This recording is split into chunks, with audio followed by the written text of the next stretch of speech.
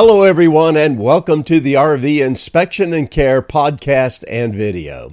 I'm Dwayne, and I'm a certified RV inspector, and today we're going to be talking about RV construction, and specifically about conventional construction versus laminated construction in RVs, or if you prefer the more popular terms, stick and tin versus aluminum.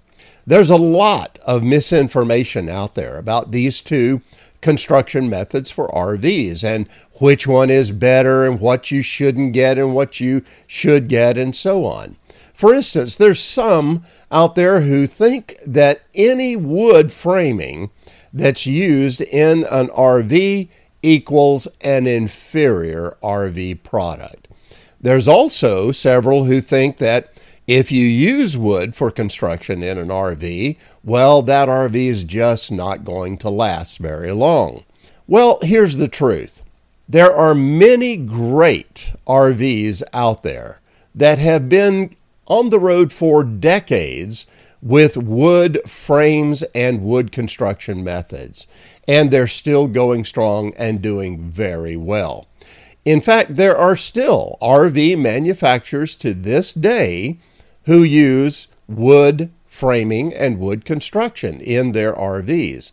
Now, we're going to focus on one manufacturer today, and that's because they use both methods. So it's great to be able to compare one to the other. The manufacturer we're going to use for our discussion is Grand Design. And Grand Design makes, for instance, the Transcend Explorer, and it's made with a conventional construction method. And so here's their illustration of how that method works. And really, this works for pretty much any wood-framed or conventional method construction RV that you see out there. First of all, you'll notice on the outside are aluminum panels, and the aluminum panels are attached to the wood frame or the wall studs. Now, in between the wall studs, you're going to see fiberglass batt insulation. And then on the other side of the wall framing is the interior wall. And that makes up the walls of the RV.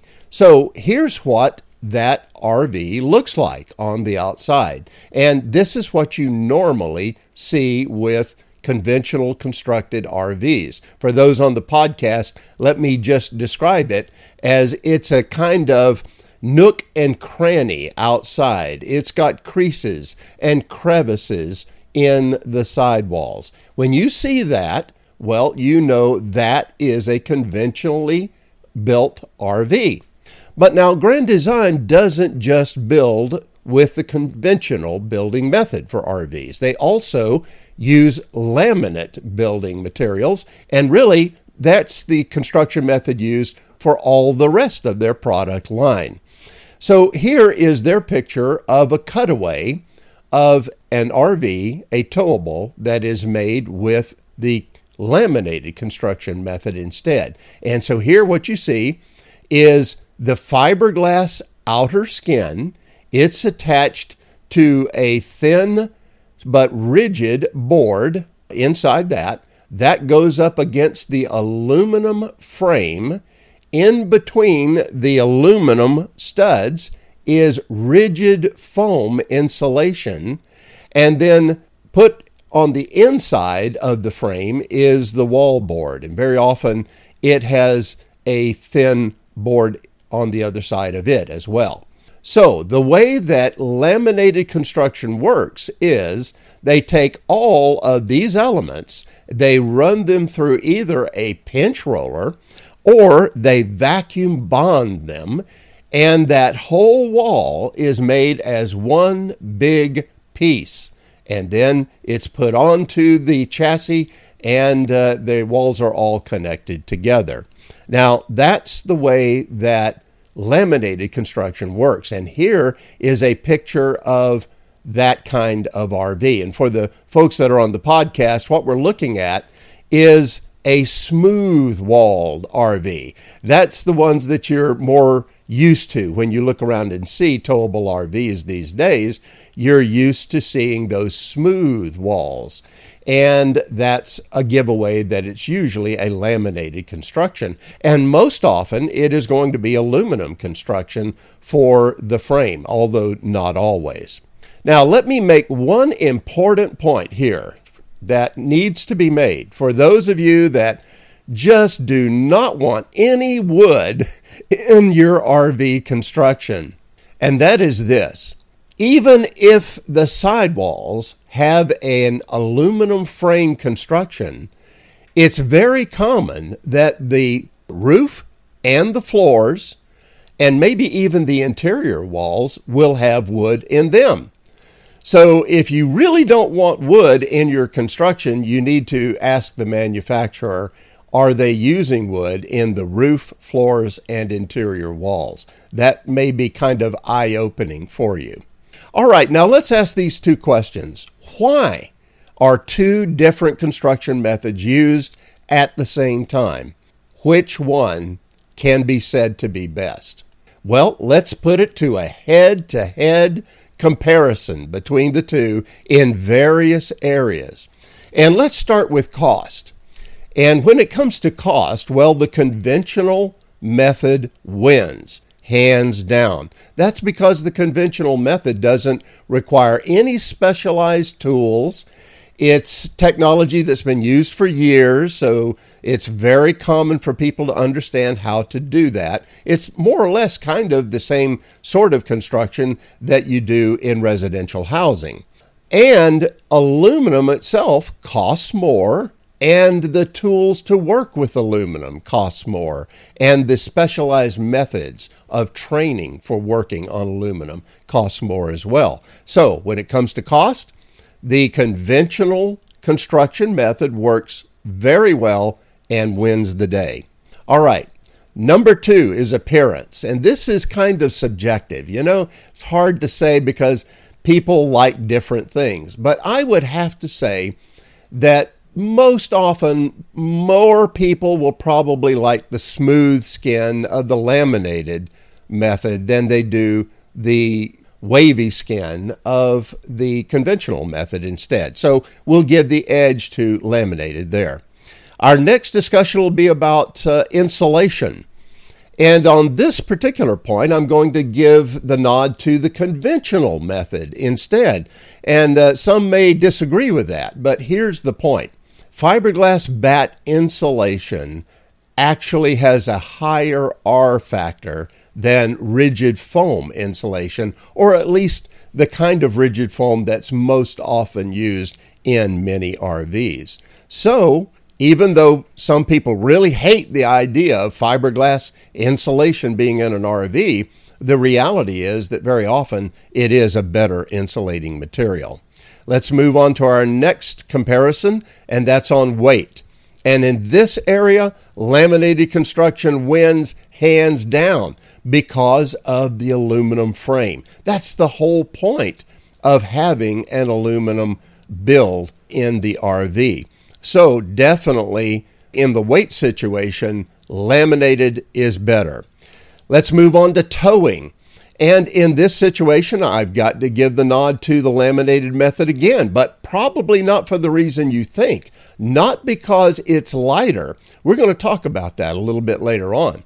But I'm going to give the nod to lamination because of all the trouble that you have with wind resistance on an aluminum skinned RV. If you look at that wavy side of the aluminum skinned RVs, all those cracks and crevices, all of that is more surface area to grab the wind.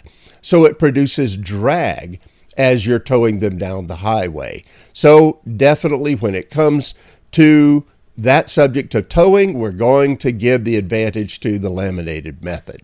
Next up is repairs. And in this situation, I'm going to firmly give the nod to the conventional method. Why?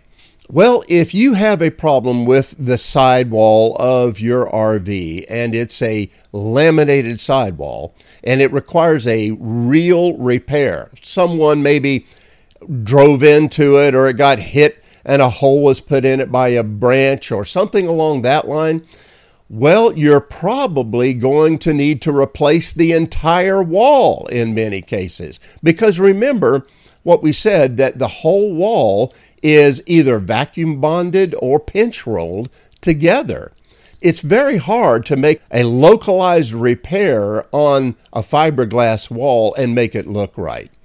However, on a conventionally constructed RV, well, it's actually kind of simple. You just take off the aluminum panels where the damage is, you fix the damage inside, and then you put those panels back up again. It's a lot cheaper, quicker, and easier. So the nod goes toward the conventional method for repairs. Next up is cleaning. And in this area, laminated wins because of the smooth skin, instead of all those crooks and crevices that you got to get into in the aluminum skin of a conventional method RV. Next up is exterior fade. In other words, RVs are usually out in the sun almost all the time. How does the exterior compare from the aluminum panels to the fiberglass that has either gel coat or paint on it? Interestingly, the aluminum panels handle the sun very well in most cases, so a slight advantage goes toward the conventional method there. All right, the next discussion is on weather. And in weather, actually, with most kinds of weather, it's about the same, except for hail. When it comes to hail, you will really like having that laminated skin, that fiberglass skin on the outside.